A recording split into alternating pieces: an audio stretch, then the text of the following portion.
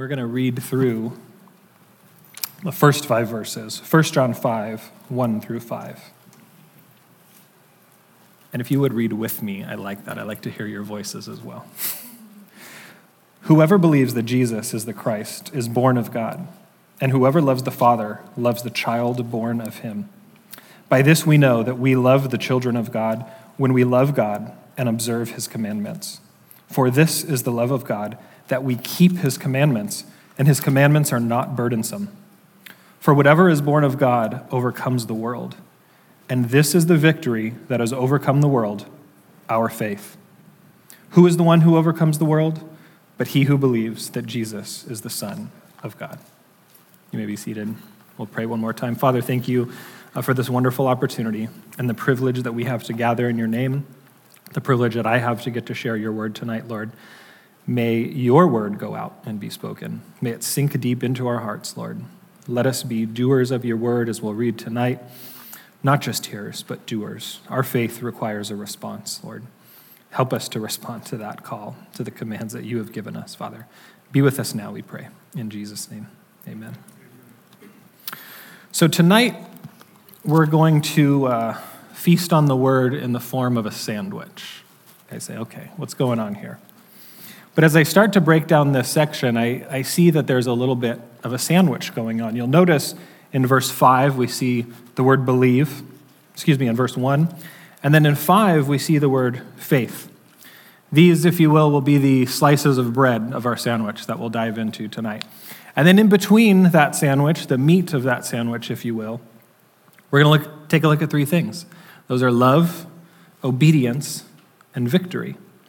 And there's a purpose in that order, believe it or not, a purpose in the way the kind of sandwich is built, as we'll go layer by layer, if you will, and take this apart. And the first slice of bread that we see here, that John describes, the base, and that is belief. Verse 1 says, whoever believes that Jesus is the Christ is born of God. Whoever believes. Well, what is belief? Many of us might hear and have interactions with people that say, well, I believe in this, or I believe in that. I believe I'm a good person. I believe that maybe I'll get to heaven. I believe in karma. I believe in the universe. We've heard of all different sorts of beliefs, right? Everyone seems to have their own nowadays. But in this case, there's a specific belief that John's talking about. The Greek word, you might have heard this before, is the word pistis, which is actually the word for faith, but here it's in the form of a verb, and it's translated believe. And in this case, the verb is pisteuo. And so we see the reference that it's a specific belief that what? That Jesus is the Christ. That's the foundation of our belief, if you will. The Greek word for Christ is Christos, meaning anointed, and specifically it refers to the anointed one, or the Messiah. That's the reference that we're looking at here. Verse 1 goes on to say that those who believe that Jesus is the Christ are born of God. Another Greek word, and if you guys have been here when I've taught before, you'll know I'll get into a lot of Greek words, so hold on to your hats tonight as we're going to kind of dive into these. But I really love the language because it's so much richer than English. It really gives us a better insight and a better picture. A side note, a small group of us were over for the Feast of Tabernacles at Beth Shalom about a week ago, and we were sharing a little bit. You were there. I see a lot of faces that were there. I was sharing a little bit in Hebrew, and I've actually done that here, and it's great because most of you don't know Hebrew, and so no one can judge me or laugh at me or correct my pronunciation. But over there, it was a little bit different story. They said I did decent, so we'll see. We're going to be in Greek tonight. So again, verse 1 goes on to say that those who believe that Jesus is the Christ are born of God. And that Greek word is gennao. It literally means to be born, to be begotten in general. It's used in John's gospel, speaking of Jesus. As John says this in John 1, verse 12 to 13, but as many as received him, Jesus, to them he gave the right to become children of God, even of those who believe in his name, who were born, gennao, not of blood, nor of the will of the flesh, nor the will of man, but of God. That's strikingly similar to the verse that we just read in 1 John 5:1, is it not? He goes on to say in John 3:3-7, Jesus said to him, truly, truly, I say to you, this is Jesus speaking to Nicodemus, "Truly, truly, I say to you, unless one is born again, genao, he cannot see the kingdom of God." He cannot enter, Nicodemus said to him, "How can a man be born when he is old? He cannot enter a second time into his mother's womb and be born, can he?" Jesus answered, "Truly, truly, I say to you, unless one is born of water and the Spirit, he cannot enter the kingdom of God. That which is born of flesh is flesh, and that which is born of spirit is spirit. Do not be amazed that I said to you, you must be born again."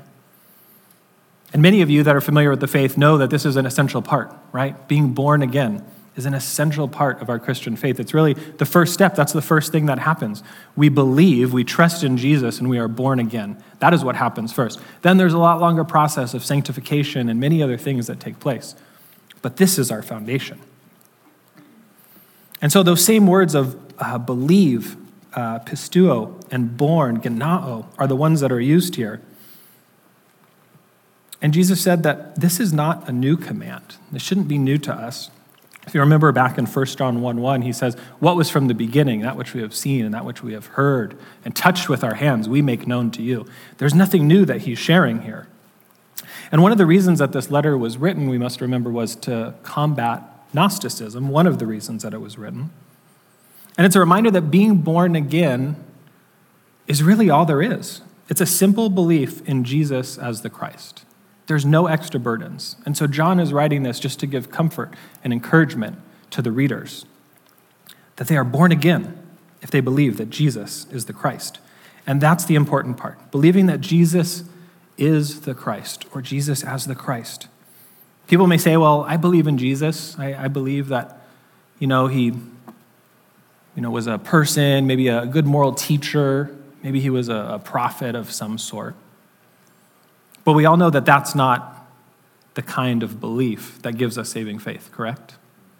What is the belief? There's much more to that. We need to believe that he is the Son of God, the one and only begotten of God, that he came to earth, that he dwelled in an earthly body, that he lived here fully man, fully God, that he died for our sins, that he bore the penalty that he didn't deserve, that we deserved.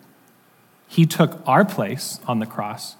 He died, he defeated sin and death, and then he rose again, and he ascended into heaven. That essentially is what it means to believe that Jesus is the Christ. In 1 Corinthians 15, Paul says this in verses 1-4, "Now I make known to you, brethren, the gospel which I preached to you, which also you received, in which also you stand, by which also you are saved, if you hold fast to the word which I preached to you, unless you believed in vain. For I delivered to you as of first importance what I also received, that Christ died for our sins according to the Scriptures, and that he was buried, and that he was raised on the third day according to the Scriptures." And this, brothers and sisters, is what it means to believe that Jesus is the Christ.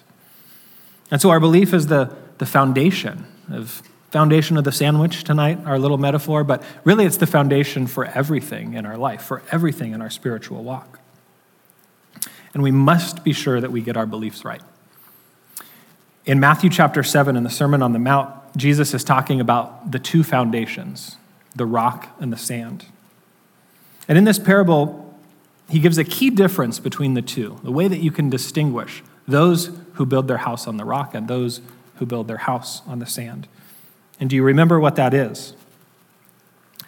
It is an action. It is the action of the hearer. Jesus says, "The one who hears these words of mine and acts on them is like the wise man who built his house on the rock. But the one who hears these words of mine and does not act on them is like the foolish man. He is the one who built the house on the sand." So our foundation is important. We must believe that Jesus is the Christ. We must have that belief. If we believe anything different, we're going to start straying off the path real quick. If we're not on the right trajectory from the very start, we're going to be way off base when we get where we're going. And so now that the foundation of belief has been laid, we're going to come to the first slice of meat, if you will, and that is love. And we have heard that throughout this letter, especially in the last couple chapters that we've gone through. And this really is the first action step, if you will, after our belief. We know that we're commanded to love one another. And in the second part of verse 1, it says, whoever loves the Father, loves the child born of him. Whoever loves the Father, loves the child born of him. I think it's worth noting that there's two potential meanings here. One of them is that, and let me say that actually both of them are correct. So either way, whichever way you look at it, both of them are going to be right. But one says that those who love the Father love the child, singular, of him, of the Father, namely Jesus Christ. So if we love God, we will love his Son, is essentially what it could be saying. If you're taking notes, John 8:42 talks a little bit more about that.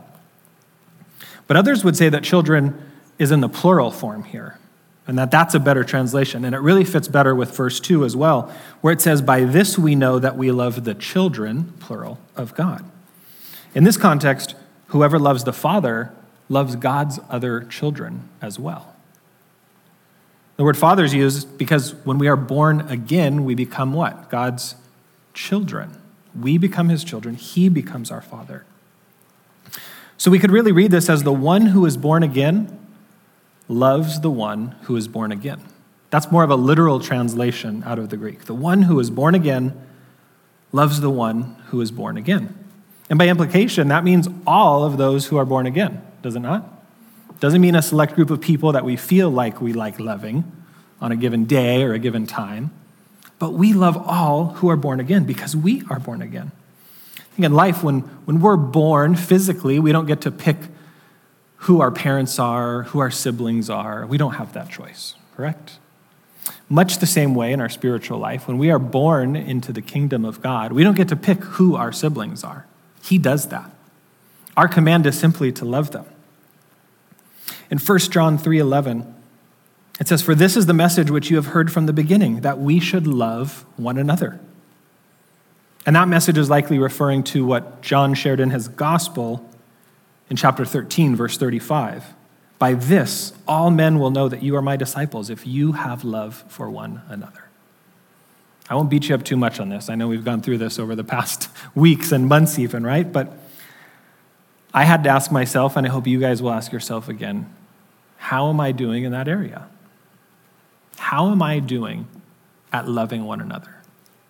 At loving my brothers and sisters spiritually, the ones that are born of God? All of them. And how about this? Do all men know that I am a disciple of Jesus? That's what John 13:35 says. By this, all men will know that you are my disciples if you have love for one another. And so we can ask ourselves if we think we're doing a good job, but really a better way would be maybe to ask others if they see him in us. And we know that, right? We know when we see Christ living in someone. Can we not recognize that? We can see that. It just comes out. It's a natural overflow. And as we looked in this letter in 1 John 3, verse 11, verse 14, 19, 23, and then in 1 John 4, 7, 11, 12, and 21, we see the commands and the words to love one another, to love one another. They're all centered around love. And our theme verse, if you remember from last week, we love, why? Hear whispers. Because he first loved us. Exactly. It's not possible for us to do this on our own, is it? We can't muster this kind of love up on our own. But we love because he first loved us. The second slice of meat that we'll now come to in our metaphorical sandwich is obedience. In verse 2, it says, by this we know that we love the children of God, when we love God and observe his commandments. By this, it says. Well, what is this? We've seen a lot of by thises in 1 John, right, as we've gone through. By this, and we usually kind of have to reference above and go back a little bit to see what we're referring to. But by this is that we observe his commandments. We love God, but then we observe his commandments. And this verse kind of takes sort of an interesting turn and follows a different pattern than what we've seen in the previous weeks.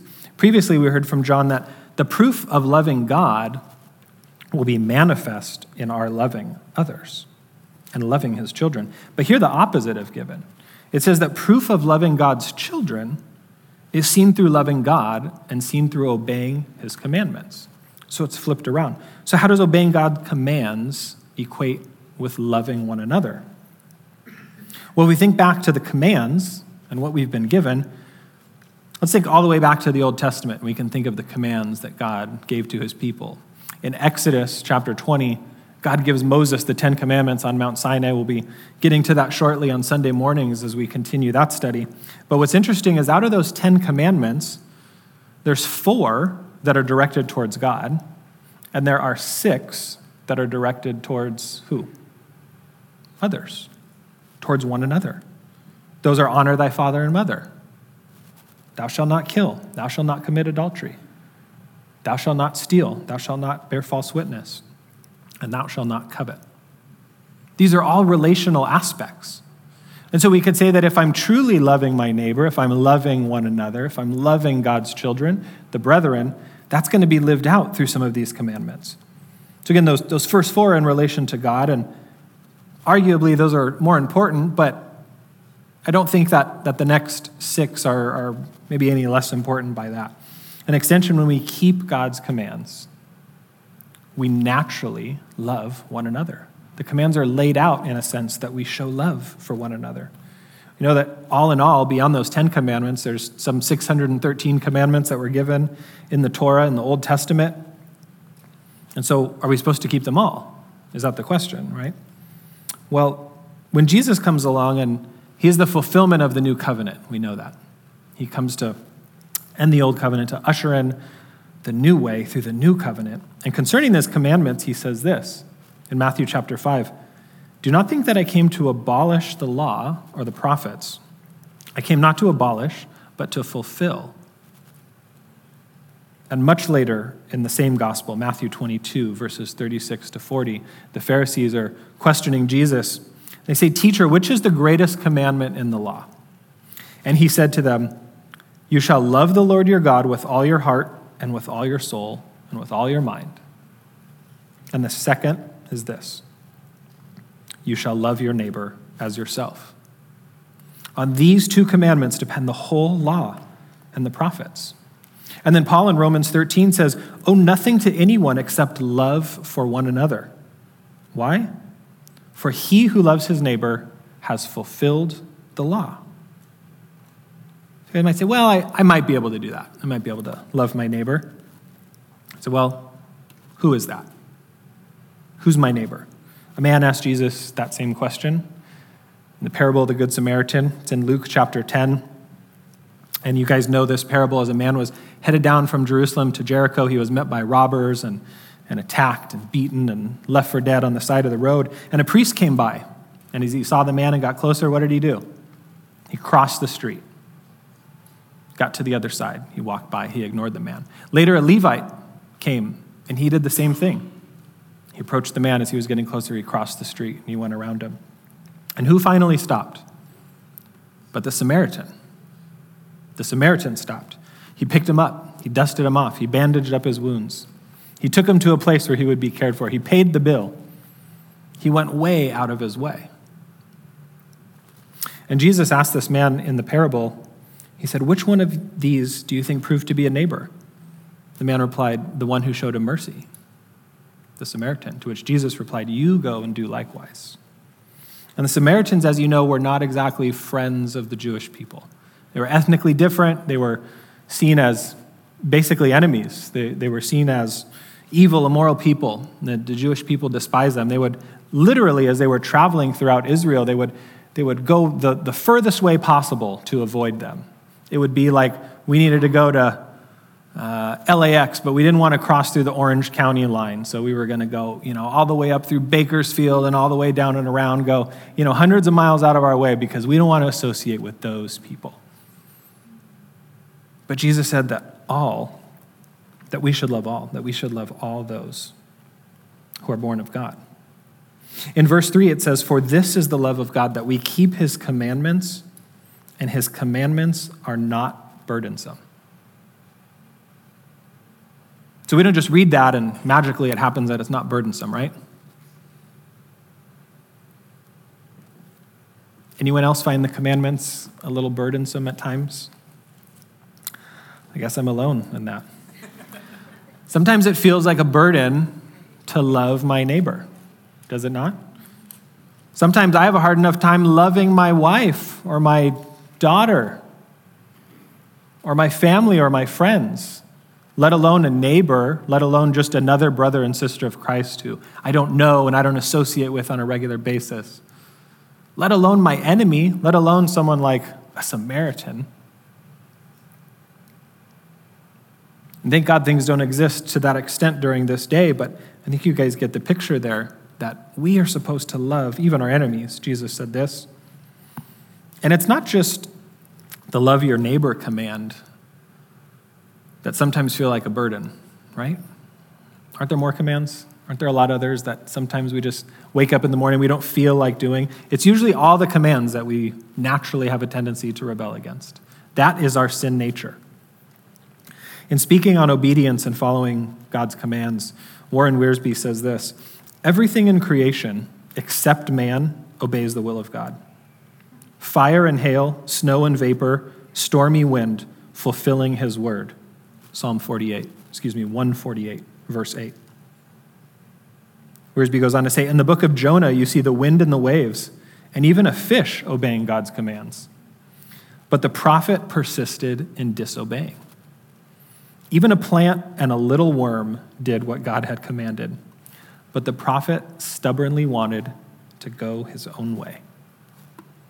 Disobedience to God's word is a tragedy, but also is reluctant, grudging obedience. God does not want us to disobey him, but neither does he want us to obey out of fear or out of necessity. What Paul wrote about giving also applies to living, that we should do so not grudgingly or under compulsion, for God loves a cheerful giver. Maybe we could say that God loves a cheerful obeyer. I don't know if that's grammatically correct, but you guys get the picture. I wrote, an immature Christian considers the commands of the Bible as burdensome. An immature Christian. He sees them not as commands, but demands.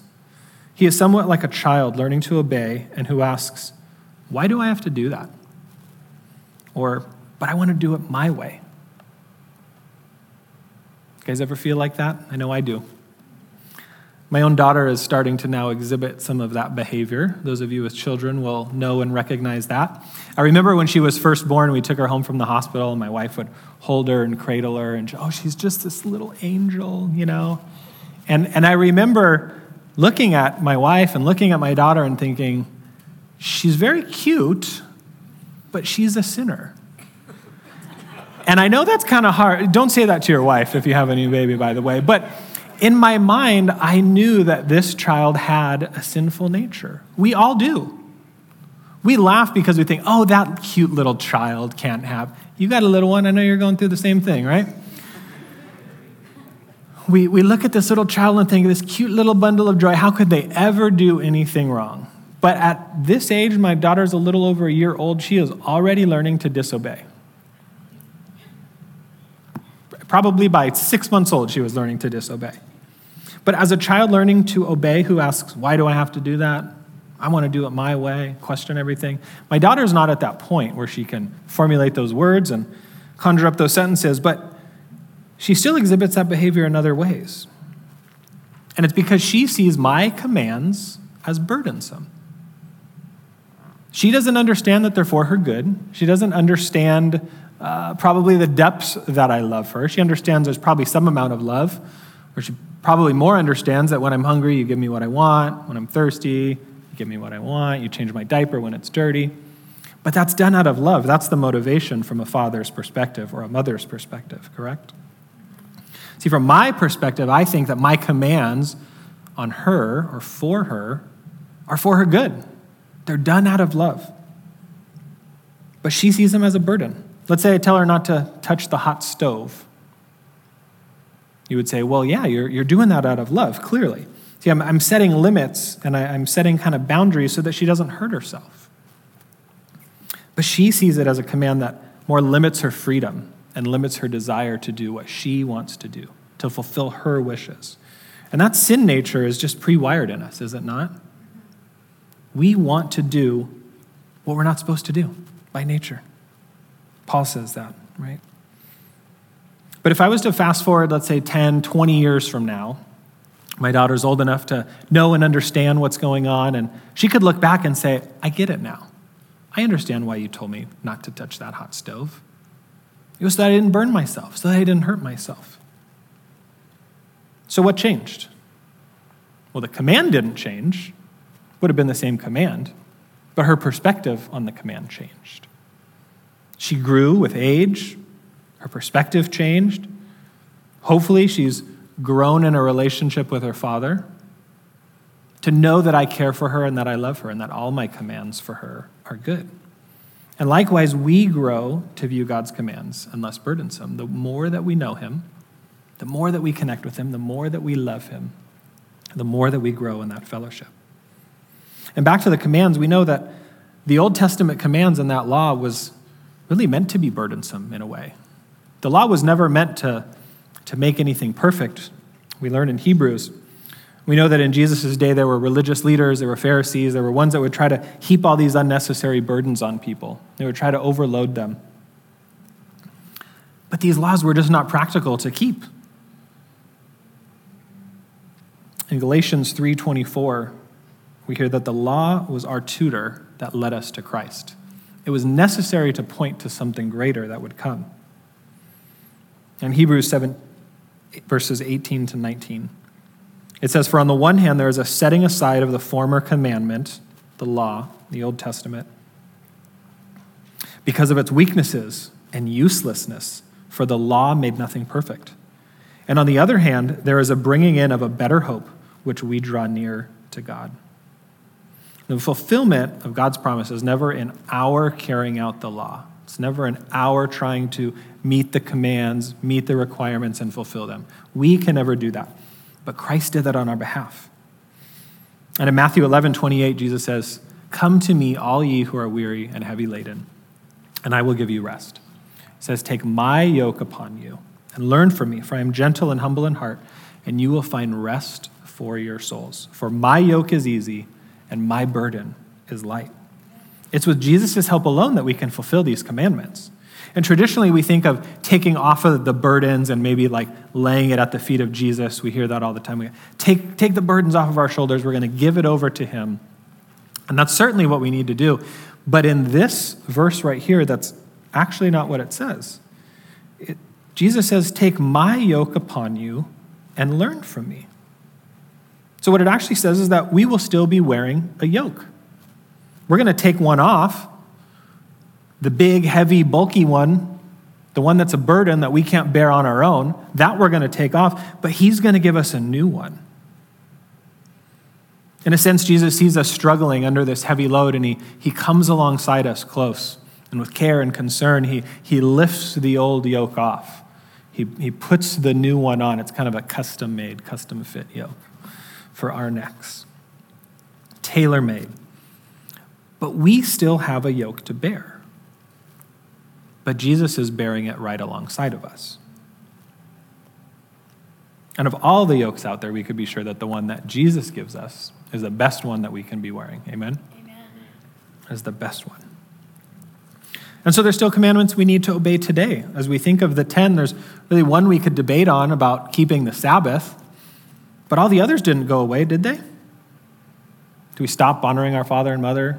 Stop killing? Stop coveting? Stop lying? No. In fact, Jesus in the Sermon on the Mount, he addressed many of the commandments, and he didn't just take them at face value, he took them a step further. He says, oh, you think you haven't killed anyone? Have you hated them in your heart?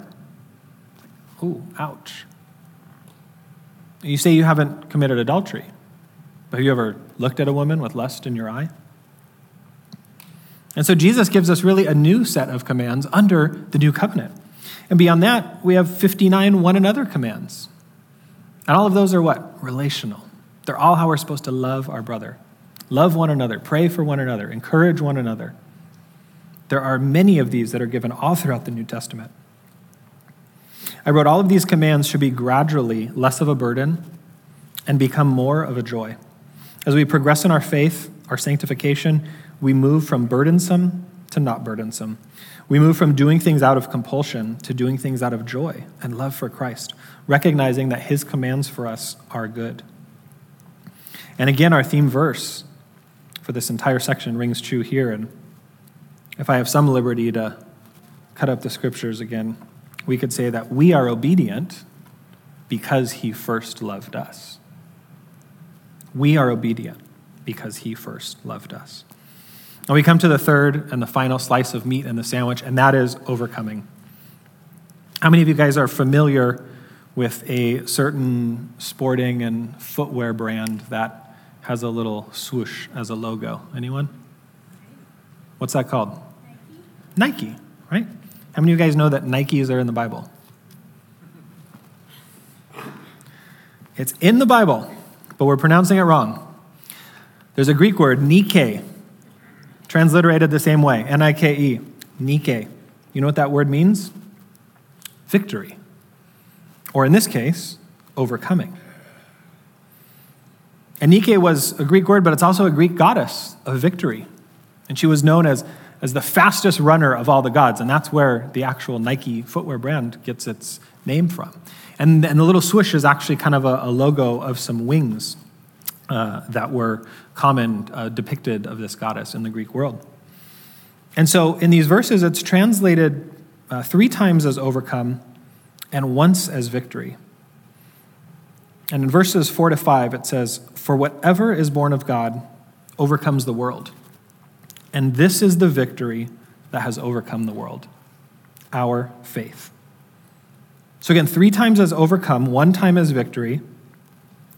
And as we kind of saw the difference between faith, pistis, and pisteuo, same thing here. We have nikao as a verb, and that means to overcome. I'm in the process of overcoming.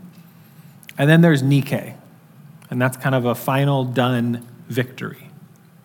That's the victory that we're going to see here. And we're told that those born of God overcome, or Nike, or Nike, since you guys are probably more familiar with that, the world. Overcome the world. The Greek word for that is cosmos, and we've seen that before.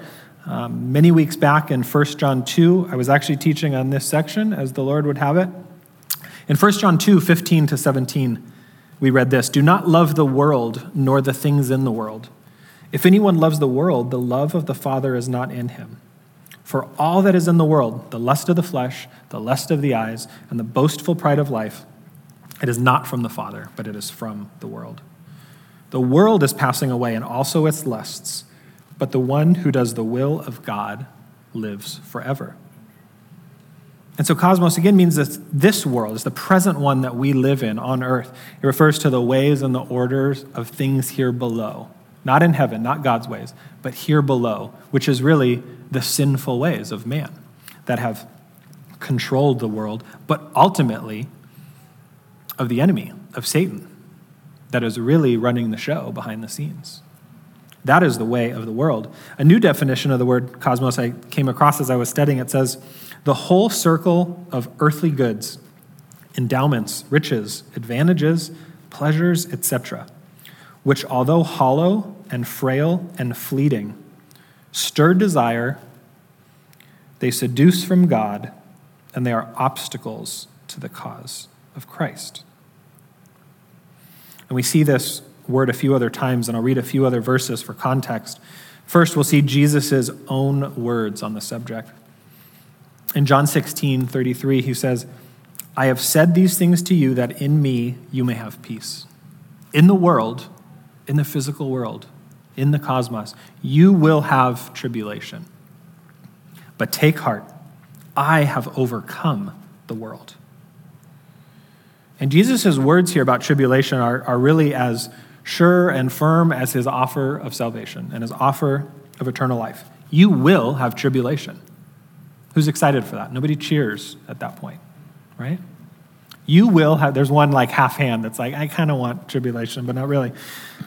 You will have tribulation, but don't be troubled, for I have overcome the world. He doesn't say don't be troubled because you won't experience tribulation, because nothing bad is going to happen, because everything's going to go your way. That's not what he says. He says, don't be troubled because I have overcome, I have victory over this world. And we will experience those tribulations, certainly, but we have to fight the battles. The Lord will go ahead of us, though. The Lord will fight the battles. In Joshua chapter 6, as they've crossed into the promised land and they're met with the city of Jericho, this impenetrable city, the Lord says to Joshua, "See, I have given Jericho into your hand, with its king and the valiant warriors. You shall march around the city, all of the men of war, circling the city once. You shall do so for 6 days." I have given Jericho into your hand. Past tense. Hasn't happened yet. But God says, you already have the victory. You need to walk in it. The victory is already yours, but I need you to do what I'm telling you to do. Paul says this, "What shall separate us from the love of Christ? Shall tribulation or distress or persecution or famine or nakedness or danger or sword? No, in all these things we are more than conquerors." Our same word, Nike. It's actually like something like super Nike, super Nikes, you could think of. We are super Nikes through him who loved us. That's Romans 8:35-37. We are more than victorious. We more than conquer. And Christ's love is the one that gives us that strength. His Spirit gives us the power. Whatever difficulties we face in that world, he's there. Now, what does it mean to conquer over the world system in which we live in? To conquer over the cosmos? I want to start with what it doesn't mean. We've already looked at John 16:33, and that we will have tribulation. So it doesn't mean we're not going to have those things. That's a guarantee. It also doesn't mean that you're going to get everything you desire. It doesn't look like a large bank account or a big house or the car you want. Doesn't look like perfect health. Doesn't look like a utopian world where you get everything you desire, everything goes your way. It's just exactly what you want. That's not what victory over this world looks like. It doesn't look as we want to. Again, it's about perspective, as I mentioned, between God's commands and the way someone that's an immature Christian, or I gave the analogy of my daughter, the way she sees my commands as burdensome. The same way there's a perspective about overcoming the world. If we overcome the world based on the world's perspective, not on Christ's perspective, but the world's perspective, if we follow that system and we follow that order and we base what we think victory will look like off of that, there's really not much of a victory, is there? Because victory over this world, here and now, is really nothing if there's no life after this. What does it look like? Having a comfortable life, having wealth, having status of some sort. Those things are fruitless. Those things are vain, vanity. But the lies from the world, and really ultimately from the enemy, are prevalent. They're out there, are they not? We hear all the time things like, you need to be true to yourself, right? You need to keep on keeping on. You need to work harder. You can overcome, right? Yeah, yes, we do overcome in Christ, but there's a different kind of overcoming that this is talking about than what we commonly hear from the world. If you'd permit me to be blunt for a second, as we talk about this idea of overcoming the world, say if we overcome the world according to this system, and we ultimately end up in hell because we don't follow Christ, not much of a victory, is it? So there's a specific victory that we're looking towards. Matthew 16:26 says, "For what will it profit a man if he gains the whole world and what? Forfeits his soul." But we have a different kind of victory than the world's victory. It's the one that is Christ's victory. And his victory is over all the things of this world system. It's over tribulation. It's over sickness. It's over sorrow and pain and grief. It's over the evil forces of this world. But ultimately, Jesus' final victory is over sin, and it's over death. It's over the enemy, who's cast into the lake of fire. And Jesus' real ultimate victory, we know, was at the cross. In Colossians 2:13-15 says, "When you were dead in your transgressions and the uncircumcision of your flesh, he made you alive together with him, having forgiven us all our transgressions, having canceled out the certificate of debt consisting of decrees against us, which was hostile to us. And he has taken it out of the way, having nailed it to the cross, where he had disarmed the rulers and authorities. He made a public display of them, having triumphed over them." And this word Nike is seen further. 17 times we'll see it in the book of Revelation. I'm going to kind of work through some of these in rapid fire, and in a second we'll be in Revelation 2, so you guys can go ahead and turn there. But I'm going to read out of Revelation 5 as you turn to Revelation 2. And I saw a strong angel proclaiming with a loud voice, "Who is worthy to open the book and to break its seals?" And no one in heaven or on earth or under the earth was able to open the book or to look into it. Then I, John writing this, began to weep greatly because no one was found worthy to open the book or to look into it. And one of the elders said to me, "Stop weeping. Behold, the Lion that is from the tribe of Judah, the root of David, has overcome," has Nike, "so as to open the book and its 7 seals." Verse 9, "And they sang a new song, saying, 'Worthy are you to take the book and to break its seals, for you were slain and purchased for God with your blood men from every tribe and tongue and people and nation. And you have made them to be a kingdom and priests to God on our earth, and they will reign upon the earth.'" And Revelation 12, 10 through 11, "Then I heard a loud voice in heaven saying, 'Now the salvation and the power and the kingdom of our God and the authority of his Christ have come. For the accuser of the brethren has been thrown down, who accuses them before our God day and night. And they overcome him because of the blood of the Lamb and because of the word of their testimony. And they did not love their life even when faced with death.'" Jesus Christ was the first one and the only one to be able to overcome this. But yet that same victory we get to participate in. We will partake in. Praise the Lord. So again, 17 times in Revelation, we hear about overcoming. We hear about the victory. And the 3 times that it was talked about in the verses I just read were speaking of Jesus. But most of the next times, not all of them, but about 3/4 of the 17 times it's used, it's in reference not only to him, but to his children. And that is you and that is I.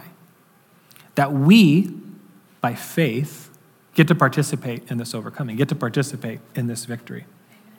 In Revelation 2, we'll read through these real quick, starting in verse 7. "He who has an ear, let him hear what the Spirit says to the churches. To him who overcomes, I will grant to eat of the tree of life, which is in the paradise of God." And again, these are written to the 7 churches. Verse 11, "He who has an ear, let him hear what the Spirit says to the churches. He who overcomes will not be hurt by the second death." Again, speaking of us.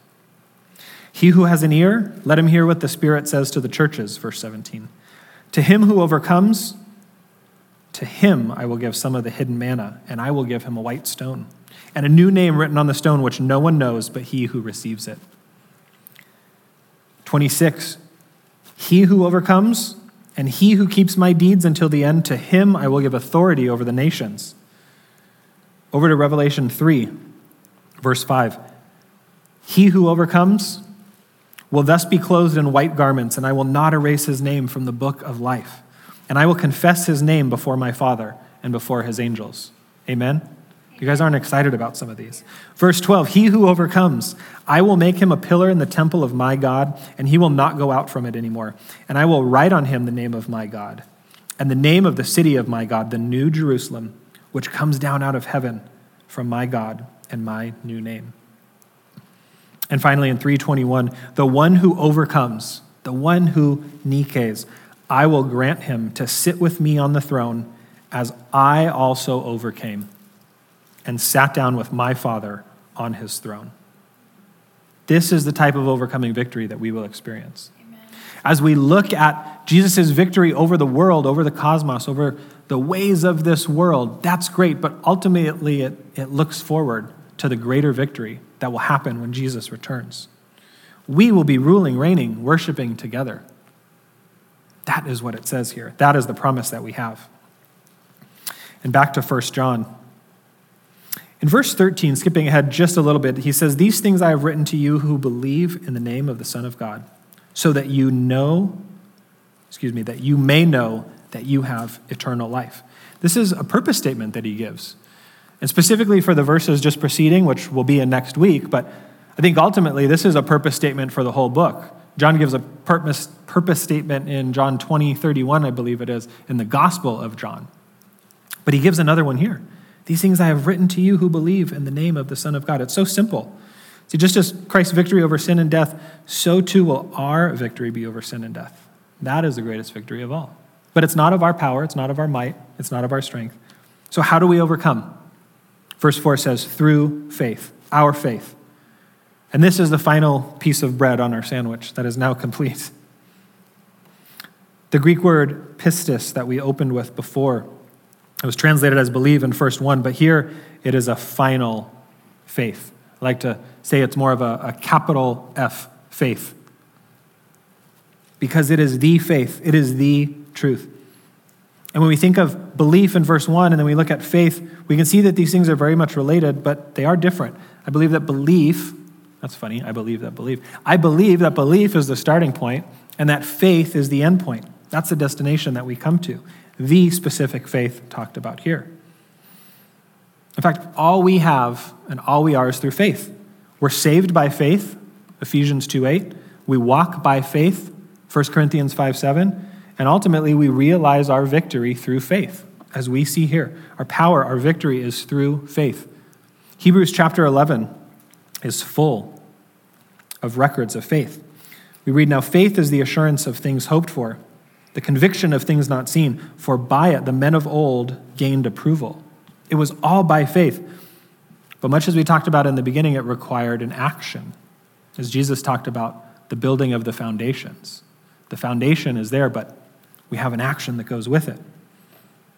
Just a real quick fly-through of Hebrews 11, we know that Noah built an ark. That was an action. He didn't just sit there and contemplate it. He didn't just believe that, that there was going to be a flood. No, he acted on what God told him to do. Abraham went out from the land that he was living in. By faith, he went out. He took a step, literally. There was an action. Moses left Egypt. Moses kept the Passover, and Moses passed through the Red Sea. We've been studying that through Exodus on Sunday mornings.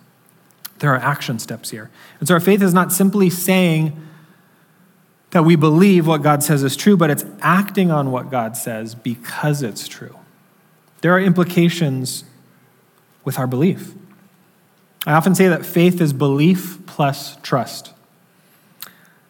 And our faith really requires a response. If you'll turn with me back a little bit into James chapter 2, we're going to read through what James says about faith and our action and how that works together. James 2:14, what use is it, my brethren, if someone says he has faith, but he has no works? Can that faith save him? If a brother or sister is without clothing and in need of daily food, and one of them says, go in peace, be warm and be filled, but does not give them what is necessary for their body, what use is that? Even so, faith, if it has no works, is dead, being by itself. But someone may well say, you have faith and I have works. Show me your faith without the works, and I will show you my faith by my works. You believe that God is one, you do well. The demons also believe and shudder. But are you willing to recognize, you foolish fellow, that faith without works is useless? Was not Abraham, our father, justified by works when he offered up Isaac, his son, on the altar? You see that faith was working with his works, and as a result of the works, faith was perfected. This is that end goal. Faith is perfected. It started with a belief, but there was an action. And we have a perfected faith, a capital F faith. And that, brothers and sisters, is the faith that saves us. I want to balance out James 2 by just quickly going back to Ephesians 2:8, that our salvation is based on grace alone through faith alone. Works are not a requirement of our salvation, but in verse 10 it says that God prepared good works for us beforehand that we should what? That we should walk in them. Again, implications to our faith. And so who is the one who overcomes the world? Verse 5, but he who believes that Jesus is the Son of God. A rhetorical question really is asked, but let's not forget that the great victory that we have through our faith. It's such an important and an encouraging reminder to us that we have a great victory. We already have the victory, so let's walk in it, amen? Sometimes I think as Christians, we don't do that.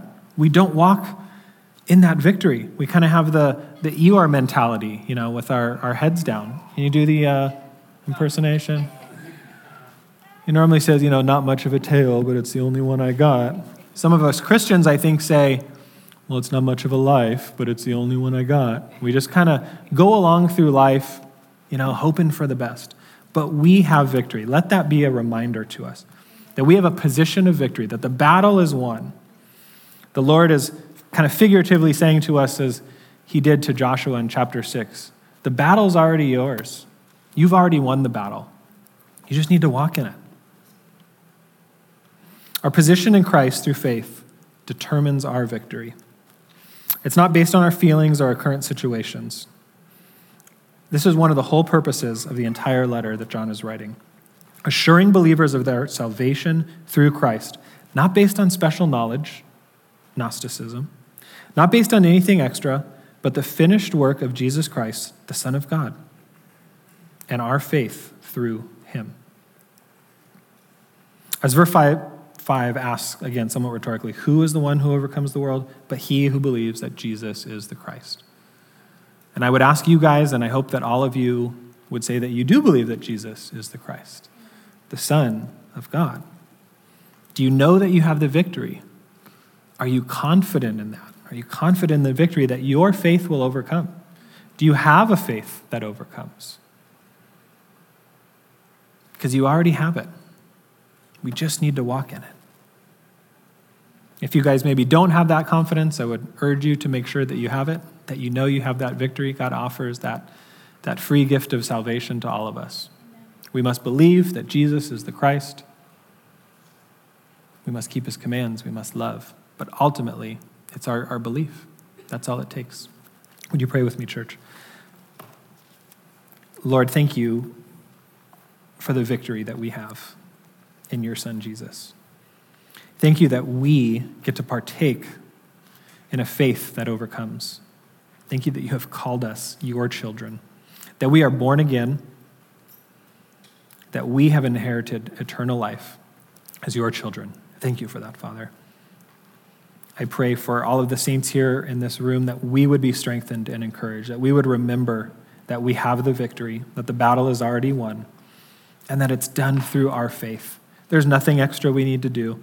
There's no extra burden, but our faith in Jesus Christ. And if there's anyone that does not have that faith, whether you're here tonight, you're online, or even listening to this message later, I would ask, what's stopping you? What's stopping you from believing that Jesus is the Christ, the Son of God? Put your faith, your trust in him. If there's those of you that maybe had that belief and maybe have walked away, maybe you're not doing so great at loving your neighbor, or keeping the commands, it's a simple path back. Repent, turn, trust, and believe in the name of Jesus. Thank you, Lord. Be with us as we go out from here during this week, Lord.